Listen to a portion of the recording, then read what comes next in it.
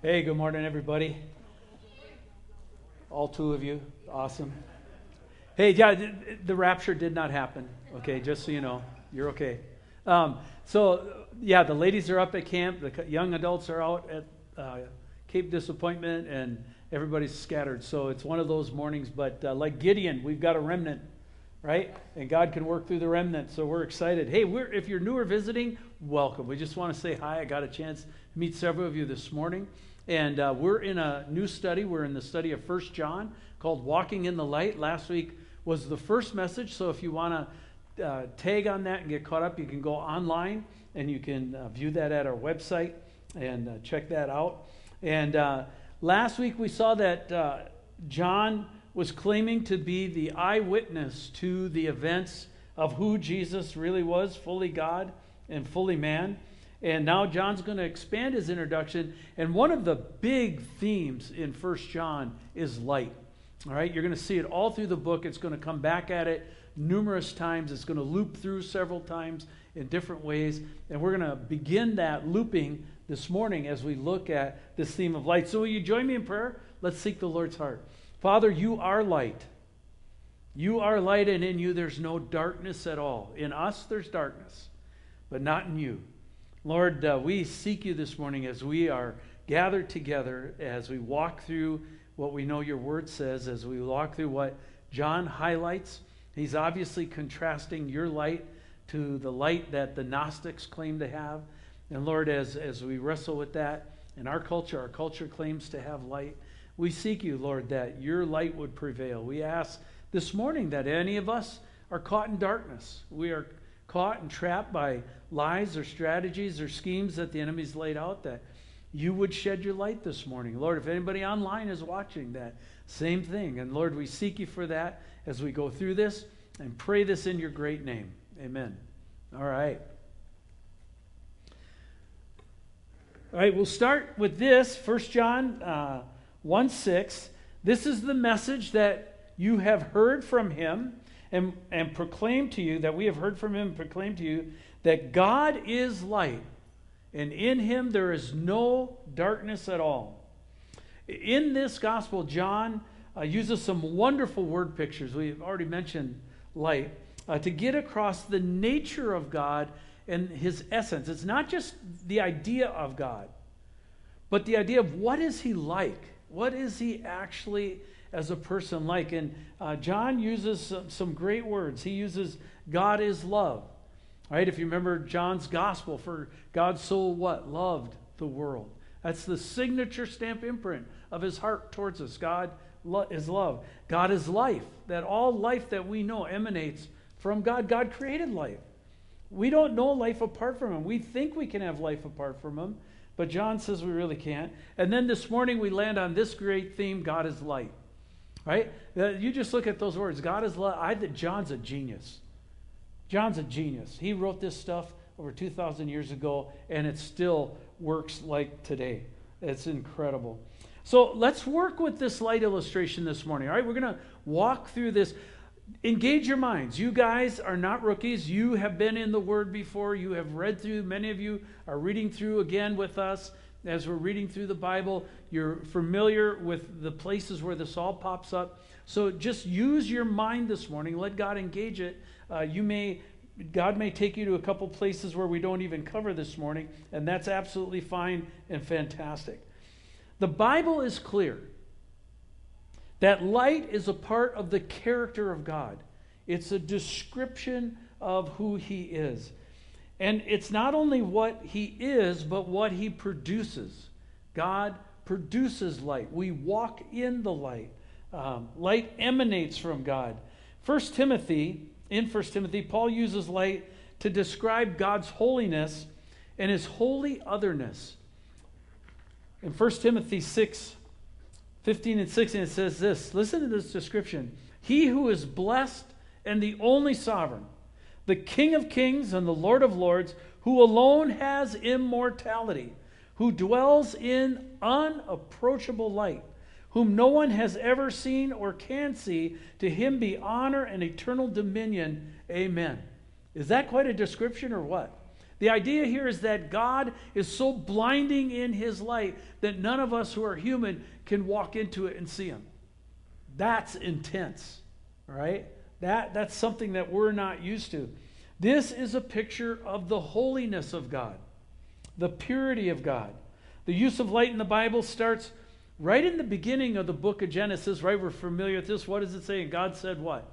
Let there be light. And there was light, and God saw that the light was good. What is? The light was an effect from God himself. He was creating in his nature something similar that represented him. Why was the light good? Because it came from God. And the Bible ends with the use of light in describing the resurrection of Jesus. So you go bookend, right? Genesis, Revelation, it bookends the picture. Look at these varied illustrations of light just in this description of Jesus alone. It says, then I turned to see the voice that was speaking to me. And on turning, I saw 7 golden lampstands. In the midst of the lampstands, one like the Son of Man, clothed in a robe and with a golden sash around his waist. The hairs of his head were white, like wool, like snow. His eyes were like a flame of fire. His feet like burnished bronze, refined in a furnace. His voice like the roar of many waters. In his right hand he held 7 stars. From his mouth came a sharp, 2-edged sword, and his face was like the sun shining in all its strength. Just look at the illustrations of light in that passage. It says here, 7 gold lampstands. What are lampstands? Symbols of light, right? The menorah that was in the Holy of Holies, the lampstands.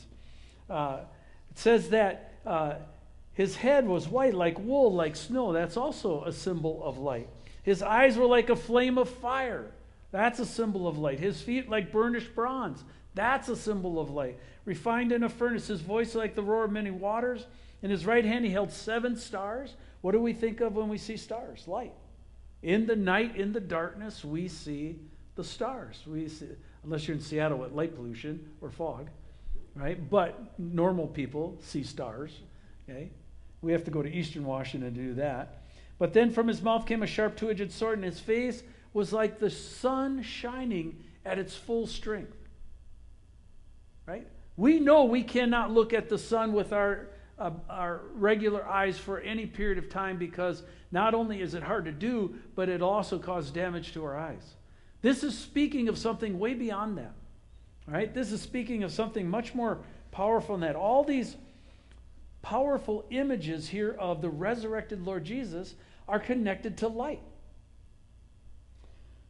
Again, God is light. Let's go back to the Gospel of John and now look at how he uses the illustration of light for God and Jesus. Right? It says this, in him was life, and the life was the light of men, and the light shines in the darkness, and the darkness has not overcome it. That's even today. Amen? Amen. There was a man sent from God whose name was John. He came as a witness to bear witness about the light, that all might believe through him. He was not the light, but came to bear witness about the light. The true light, which gives light to everyone, was coming into the world. Over and over and over again, the Bible uses light to describe God, to describe his goodness, to describe his presence. James captures the same picture in his epistle. This is in James 1, you know this. Do not be deceived, my beloved brothers. What?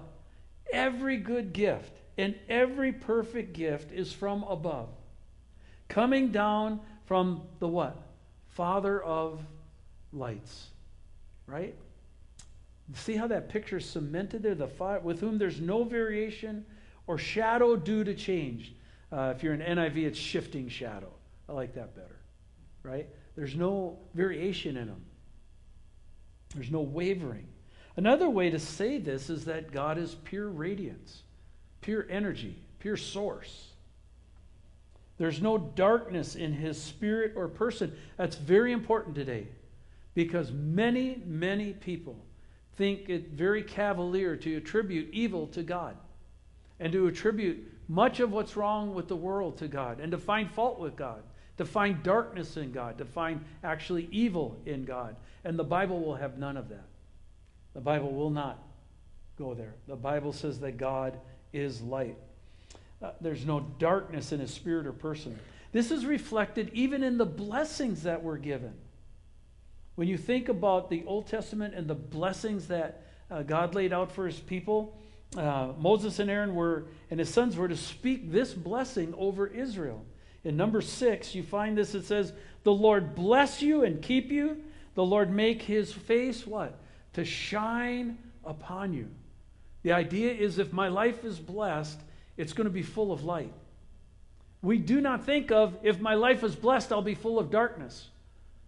Right? What do we think? If my life is blessed, it's going to be full of light. May his face shine upon you, be gracious to you. The Lord lift up his countenance upon you and give you peace. The light of the Lord on our lives. Psalm 4 echoes this. Look at what it says here. There are many who say, who will show us some good? Lift up the light of your face upon us, O Lord.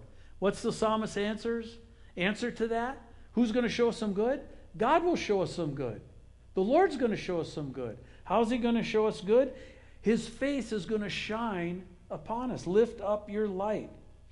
You have put more joy in my heart than they have when their grain and wine abound. In other words, even though they have all the stuff they need in terms of food or that kind of stuff, I'd rather your presence, Lord. Psalm 18:28, even more clear. For it is you who light my lamp. The Lord my God lightens my darkness. Has that been true? You ever been in darkness and the Lord's lighting up your darkness? I remember coming in from darkness to light, and the Lord used an amazing illustration of it. He used powdered milk, which is white. Right? And so I'm standing in 4 feet of powdered milk thinking, man, I just walked into God's countenance. Good night. Right? He has funny ways of illustrating things, people. And this is the Lord lightens my darkness. You ever had the Lord just turn the light bulb on and go, wow. He's good that way. He's good that way. Jesus brings all this together in one concise statement. He says this in John 8. Again, this is John, but this is from his gospel. He said, I am the light of the world. Whoever follows me will not walk in darkness, but will have the light of life. That's Jesus' moniker. It could be the banner across the sash that he wears on his chest. I am the light of the world. If we have light within us, it's because God has put that light within us. Light describes the moral character of God, and his light drives out my darkness. So then John moves on to this next thought, which is this. We find this in 1 John 5 and 6. This is the message that we heard from him and proclaim to you, that God is light, and in him there's no darkness at all. Are you getting the pattern here? Right? It just repeats itself over and over. It's trying to get our attention on this. That God is light, and in him there's no darkness at all. If we say we have fellowship with him while we walk in darkness, we lie and do not practice the truth. First, let's understand the context. John, again, here is talking to his opponents, the Gnostics, and they were making several claims that John is confronting. Expositor's Bible Commentary lays it out nicely, so we'll just take it from there. Here's the Gnostic positions that John is arguing against. This is the backdrop for why John wrote what he wrote. Number one, Gnostics are saying moral behavior is a matter of indifference in one's relationship to God. Now, what that means is this. Hey, God is God. We're just people. And we've got a body and we've got flesh and we do bodily and flesh things. But the pure side of me pursues the spirit. So whatever I do in my body really doesn't matter at all. It's of no factor because it doesn't impact how I relate to God. And so therefore, by extrapolation, I can do whatever I want in my body, and then I can just turn around and I'll be right with God because sin has no impact on it. And John's going, no, that's not true. Second thing is immoral conduct does not count as sin for one who knows God. If you've been born again, or in the Gnostic sense, you've learned the secret truths and come into the light, then you don't have to worry about this because it doesn't total up anymore. And we know that that's not true either, right? Then number 3, the knowledge of God removes sin as even a possibility in the life of a believer. The Gnostics were saying you could hit total sanctification. You could walk so in the light that you would no longer ever sin again or walk in darkness anymore. And John's going, no, that's not true either. Okay. John is saying that if we walk this way, the way these guys are saying it, it says, I can sin and it has no effect on my relationship with God, then we're lying and we don't practice the truth. The commentary goes on to say that the Gnostics also were infamous for not having a love for one another. They had a hard time getting along because they were arguing over who was more holy, right? And they hated their brothers, and that they claim sinlessness. And the big one is that they denied that Jesus came in the flesh. See, from a Gnostic perspective, Jesus couldn't have been flesh because flesh is bad. And that would have meant he was impure, compromised. And so he must have been a spirit or illumination. We said last week a hologram kind of idea. That he was pretending to have a body but didn't really have a body. And John's going, knock that foolishness off. He had a real body. I know, I was there. I talked to him. I held him. I know what I saw. So this, John is contrasting this, and it's saying that walking in darkness is the same as abiding in darkness or living in darkness. So then John quotes this in chapter 3. It says this, and this is the judgment. Light has come into the world, and people love the darkness rather than the light because their works were evil. For everyone who does wicked things hates the light and does not come to the light, lest his work should be exposed. But whoever does what is true comes to the light, so that it may be clearly seen that his works have been carried out by God. I use an old farming illustration here. Have you ever, and you don't have to come from a farm, Northwest works fine, same thing because you got the moldy. Have you ever seen a board laid on the ground right for a while? Kind of sinks into the dirt. And if you come over and you grab that board and you kind of rip that board up, and there's all those little bugs under there, right, that you see? When you pull that board up, do they go, hoo-hoo, light, sunglasses on, bronze me, baby? Is that what they do? No, what do? Right? They scurry for the darkness. If you've got mice and you turn a light on, they go, thank you so much. We couldn't see our way around your house. This is fabulous. We've got light. No, what do? Right? And the Bible's saying the same thing. Our response to God's light is a critical indicator of where we are. If we scurry from it, then it's saying we love the darkness rather than the light. We want to stay hidden. We don't ever want to come clean. And John is saying, just the way bugs react to the board being pulled up, so mankind tends to react when God's light comes into the situation. But whoever does what is true or clean or pure comes to the light,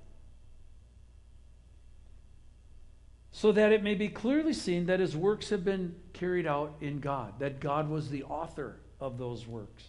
If we say we have fellowship with him while we walk in darkness, we lie and do not practice the truth. 1 John, again, now verses 7 and 8, we'll take it one step further. But if we walk in the light, as he is in the light, we have fellowship with one another. And the blood of Jesus, his Son, cleanses us from all sin. If we say we have no sin, we deceive ourselves, and the truth is not in us. The basis that John points out for our fellowship, in other words, what's our love relationship and our family sense that we have here at Northview and what God does in every church comes from what? The fact that we walk in the light because he has saved us. He has led us into the light. He has shed his light into our hearts. John's pointing out that our fellowship results from the foundation that was laid by Jesus in his death on the cross and his resulting shed blood that was there for the remission of our sins. And it says that this shed blood is the propitiation or the covering. It's the protection of our sins. In the Northwest, we would understand it as an umbrella, right? Covering from the rain. Only in this case, not a covering of rain, but rather the covering and forgiveness of sins. Hebrews 9 tells us that in the Old Testament sacrifices, so if you go back to the law, right? The first 5 books of the Bible, Genesis, Exodus, Leviticus, Numbers, and Deuteronomy, those 5 books. But there was some great stuff in those books. You've never gone there, I really encourage you to read them. But Hebrews 9 tells us that in those sacrifices, it says this: without the shedding of blood, there's no remission of sins. And the Old Testament was illustrating the incredible cost of sin. Now, we may think it's gory and icky and all that kind of stuff in our modern day because we're sophisticated and we go to Safeway, right? And that's our idea of animal sacrifice. Well, when you had animals, that was your wealth of the day. That was your money, right? Cattle, sheep, goats, that kind of stuff was your equity. That's how you built wealth. And when you did something that really botched it, and you knew it really botched it with God, you had to take one of your best animals. They had to be pure. It couldn't be a deformed animal. It couldn't be a crippled animal. It couldn't be a defective animal. It had to be a pure animal. And you had to take that, bring that to the altar, watch the priest slice the throat of that animal, watch the blood, watch them throw it against the altar, and you recognized your sin cost you. And it was very tangible. One of the things that is totally missing in the pages of Scripture is the smell. The smells of those things. Okay? If you grew up on a farm and you grew up butchering, you know blood has a very distinct smell. It never leaves you. You can pick a whiff of that up and go, wow, I know exactly what that is. And they were left not just with the sight, but the smell of what their sin cost them. And they knew that sin was costly. They had seen the life of that animal taken, which should have been their life. And they realized that it cost a lot to ransom their soul. How much do you think it costs to ransom your and my soul? What's the price tag to it? Psalm 49 says this: truly no man can ransom another or give to God the price of his life. For the ransom of their life is costly and can never suffice, that he should live on forever and never see the pit. The ransom of a man's life is costly. And that's where Jesus comes in. Jesus covered this price tag. John is telling us that Jesus did it on the cross as our great high priest. And what he did there was far beyond and much superior to anything found in the Old Testament. That the whole Old Testament pointed towards what Jesus would do and accomplish. And thus John can claim confidently that the shed blood of Jesus can cleanse us from all our sin. Underline the word all. This is fantastic news. All our sin is washed. Think about that once. A lot of times we get to the place where we go, I think most of my sin is washed. There's probably one or two that God's not really going to forgive me for. We do that a lot, don't we? It says here, all of it's washed. In the shed blood of Jesus, all our sins are washed. Satan would not want us to believe that. Satan would not want us to believe that that's true. But that is why we should be the most grateful people on the planet. Esther, in leading worship, when we talked about joy.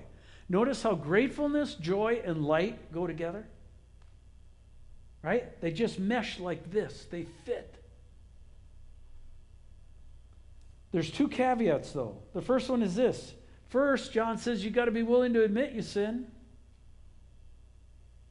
This is aimed at the Gnostics who claimed they had reached perfect sanctification. In other words, not only don't I sin, but I'm incapable of sinning anymore. And John's going, no, hogwash. John is saying there's no such thing. If we say we have no sin, he says we actually deceive ourselves and the truth isn't in us. And I suggest here that self-deception, we're all capable of it, right? And it's easier to fall into than you think. You ever deceived yourself? Right? Lied about, I'm doing okay. Yeah, it's not that bad. And then later you go, boy, I'm not doing okay. Am I the only one? Hello? Come on, join me. Please, walk with me. But then the second part is we must be willing to confess our sins. That means we've got to let God know. We find this in the next verse. Look at verses 9 and 10. If we confess our sins, he is faithful and just to forgive us our sins and to cleanse us from all unrighteousness. If we say we've not sinned, we've made him a liar, and his word is not in us. And so we have to confess our sins. In the confession, God is able to forgive. And when we confess, God cleanses us from what? He cleanses us from unrighteousness. Another word for that would be darkness. He scrubs the spot out. He scrubs the stain out. He puts it, makes it light again. Much like if you get a White Claw stain, you put shout on it, throw it in the wash, it comes out white again. Right? Same idea here of what God does. The recognition of sin then becomes the pivot point for both the unbeliever and the believer. Same idea, same process for both. If the unbeliever refuses to recognize or acknowledge their sin, they become blind to the gospel. Look at what Paul writes in 2 Corinthians. He says this, and watch the imagery here. And even if our gospel is veiled, it's veiled to those who are perishing. In their case, the God of this world has blinded the minds of unbelievers to keep them from seeing what? The light.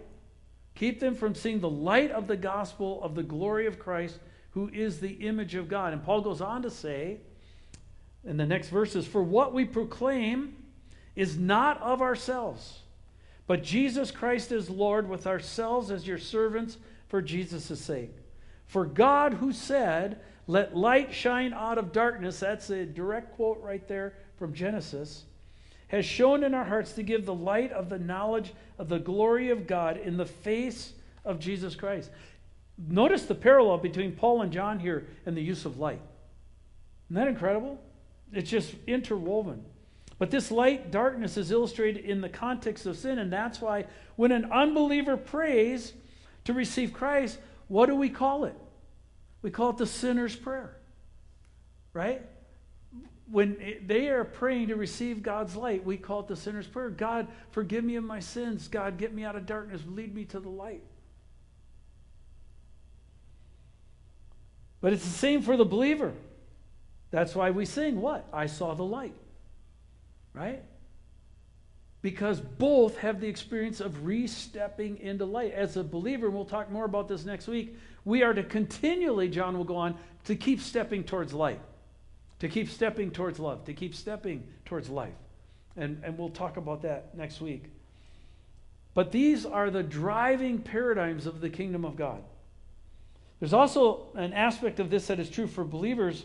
If we are saying, John says, if we're saying we haven't sinned, then we're calling God a liar. And we are not tracking with what the word actually says. And in this situation, then God's discipline comes on us. And it can, in all kinds of different ways, but I'm just going to pick one this morning to use an example. It's common these days for young couples to not only engage in premarital sex, but actually live together before they're married and attend church at the same time. And they'll walk up to you and they'll talk to you and they'll say, oh, he's so blessed us. We're walking with the Lord. We're walking in his light. And they're actually quite shocked when I say to them, may I share with you why I would be concerned for your marriage? And that the statistics are really good that you will end in divorce in 5 to 7 years from now. They're like, what? And I take them through 1 Thessalonians chapter 4, 1 through 8, and basically, you can look there later, but what the pastor says, hey, you're walking with God, you need to keep walking, keep going, you're doing great. But listen, don't treat your body like a Rubbermaid garbage can. Treat it like a fine piece of china for God's sanctification. Avoid sexual immorality. By the way, sexual immorality is fornication. That's having sex before you're married, and then it's adultery. That's having sex with someone who's not your marriage partner. Off of those two pegs hangs everything else in Scripture. So when the Bible says avoid sexual immorality, it's saying avoid fornication, and it's saying avoid adultery. Just so we're clear, because that's so muddied up in our day. That's what it's saying there. So it says avoid sexuality, don't cheat, don't defraud, don't transgress or trespass against each other. Why? Because the Lord is the avenger in all these things. An avenger is when something wrong has been committed, the avenger comes in to right the wrong, right? We've got the whole Avengers series. You got Superman, you got Batman, old school Lone Ranger. Any old Lone Ranger posse out there? Come on. Yeah, there we go. Awesome. Right? That God plays that role. And this puts believers in a terrible predicament. Because the very God you're praying to is the guy who's coming to right the wrong. He's coming to shed light on the situation. And it says this, he who rejects his teaching is not rejecting man, but God who gives his Holy Spirit. And I asked them, how well do you think that Christian life will work without the Holy Spirit? Duh. Not very good, right? And their answer is always, well, not very well, I guess. And how well do you think your marriage will work without the Holy Spirit? And they're usually pretty quiet at that point, often looking at the floor. And then I show them what they're up against. And I want to just show us, because this illustrates the light point that we're talking about this morning. And this is just one illustration. You could do this with a lot of stuff, but we'll just use this for this morning. So here's the nature of a marriage, all right? Nature of a marriage is you can have a guy and a gal. That's a good thing. And they can both be walking in the Spirit. The guy can be walking in the Spirit, and the gal can be walking in the Spirit. When that happens, it usually works pretty good. But we live in a fallen world. We have sin natures. So there's other combinations that can take effect here. So the guy might be in the flesh. And then the gal might be in the Spirit. All right, so the gal's praying and the guy's not. How well does that work, gentlemen? Right? You ever tried that in your marriage? Yeah, it's a winner, isn't it? Or the other flip can happen. The guy's in the Spirit and the gal's in the flesh. How well does that work? No, it's out of balance. It's unequally yoked. Or you can have this combination. They both can be in the flesh. The guy's in the flesh and the gal's in the flesh. If you have ever tangled with each other when you are off and you're both not walking and you both are carnal and you both go at it, how well does it go? Woohoo! No? You're being very quiet right now. I'm not trying to convict you. This is other people, other churches outside of here. Come on. You're all walking. How well does it go? Not well at all, right? John is saying you've got to walk towards the light. Walking towards the light is walking towards the Spirit. And couples, when they see that, I say to them, if you live the next 5 to 7 years of your marriage outside the love of God, and you live in the flesh together, that bottom rung, right? Everything drops to the lowest common denominator. You live in that bottom rung together. What do you think the odds are going to be that you're still together in 7 to 10 years? And it's sobering. It shocks them because they think their love is enough to carry them through everything. Those of us who have been married a little longer know that it's God's love who carries us through everything. Amen? Yes. And on top of that, do you have God's blessing if you're willingly living in sin? It's a shock to them that the very guy they're praying to is the one now coming after them to avenge their sin. Now, fortunately and encouragingly, many of them repent and course correct. They turn. It's so clear. They go, we want the top. We're not the bottom. We've got to get some stuff turned around. And they course correct. They turn to obedience. They turn back to the light. And that's really one of the great fun things about what I get to do is watch people U-turn from darkness and head back towards light.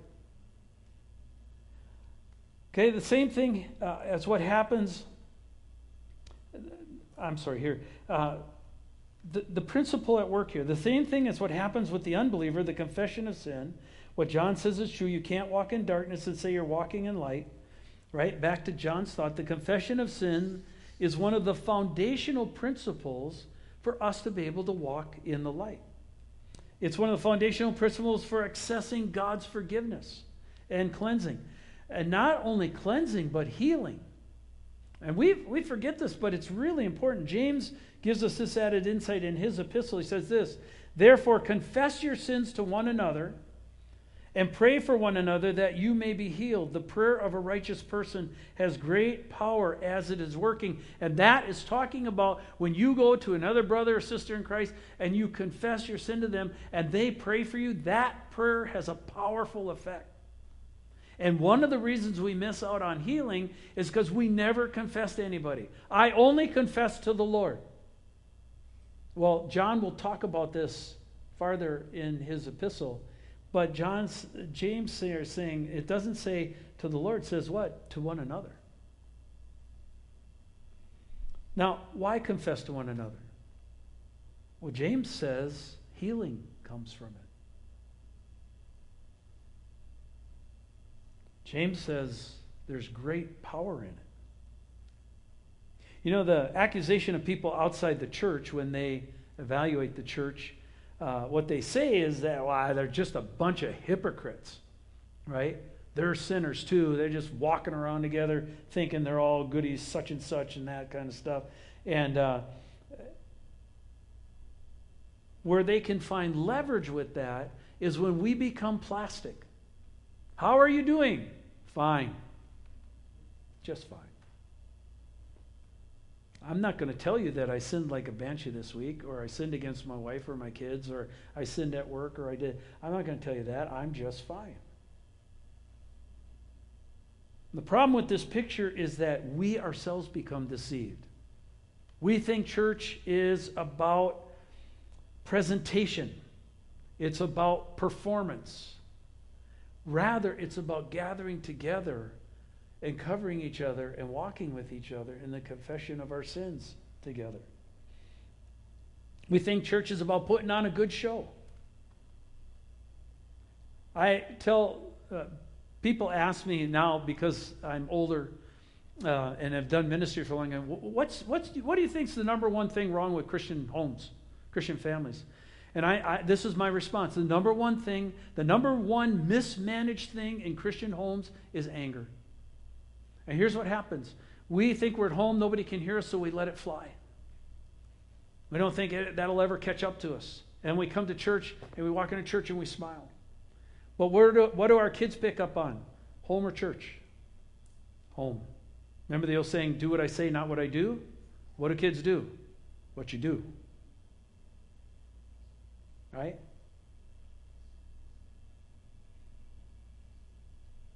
Sin? What sin? I don't sin, seriously? A much better picture is that of the church being a hospital. You know, the funny thing about a hospital, even the doctors and nurses get sick once in a while. We come together because we have sin, not because we're sinless. We've come together because we recognize there's a need. We have a need. We need a Savior to cleanse us and wash us from our sin. Why? Because we do it quite often, almost every week. You know, if you go to a hospital, do you think it's strange to walk into a hospital and see sick people? Oh, look, there's sick people here. What in the world is going on? Is that how you'd react? No. When you go to a hospital, what do you expect? Sick people. That's what hospitals are for. You know, likewise, it shouldn't be strange to see sick and sinful people at a church either. The only time we get in trouble is when we pretend we aren't. If we walk around like we're totally sanctified and have no sin, then John says the truth's not in us either.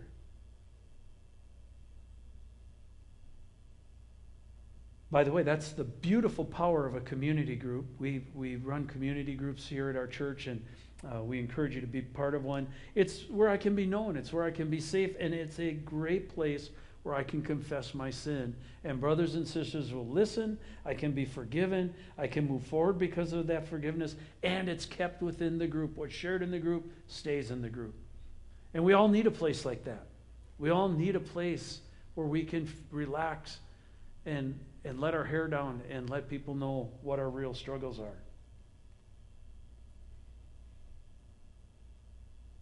We carry each other when we're strong, and we let our friends carry us when we're weak. And the Holy Spirit of God shines through the cracks in the broken vessels. So the question this morning is this: who do you confess your sin to? Is there anybody in your life that you know you could go to and say, hey, I messed up this week. Bad. I need to confess to you, and I need you to pray for me. Is there anybody like that in your life? And if there's not, why not find somebody? James says it's a source of healing. John says it'll head us towards the light. Nothing but good can come from it. It just takes some courage. Let me read this again and we'll close. But in 1 John it says, but if we walk in the light as he's in the light, we have fellowship with one another, and the blood of Jesus, his Son, cleanses us from all sin. If we say we have no sin, we deceive ourselves, and the truth is not in us. Let's be people of truth. Let's be people of light. Let's pray. Father in heaven, as we walk through this incredibly powerful linked pictures of light, it's all over your word. It literally shines out from your word. Lord, as we walk through that this morning, we recognize that in you there's no variation or shifting shadow. That's not true of us. There are dark spots. There are places where we fail. There's places where we turn on you and we turn on each other. There's places where we lack faith, we choose to believe. There's places where we want to stay in darkness and not walk in the light. Lord, we pray this morning this was useful on your behalf, that you can have a conversation with us and encourage us where we need to be encouraged in this. Encourage those who are walking and heading towards the light. And Lord, encourage those of us who are stuck, maybe stuck in some darkness or sin that now as we started out controlling it, it's now starting to control us. It's mastered us.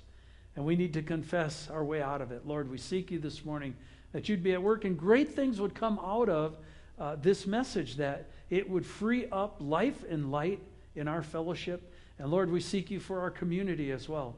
Lord, we know that there's a lot of darkness in those really beautiful homes.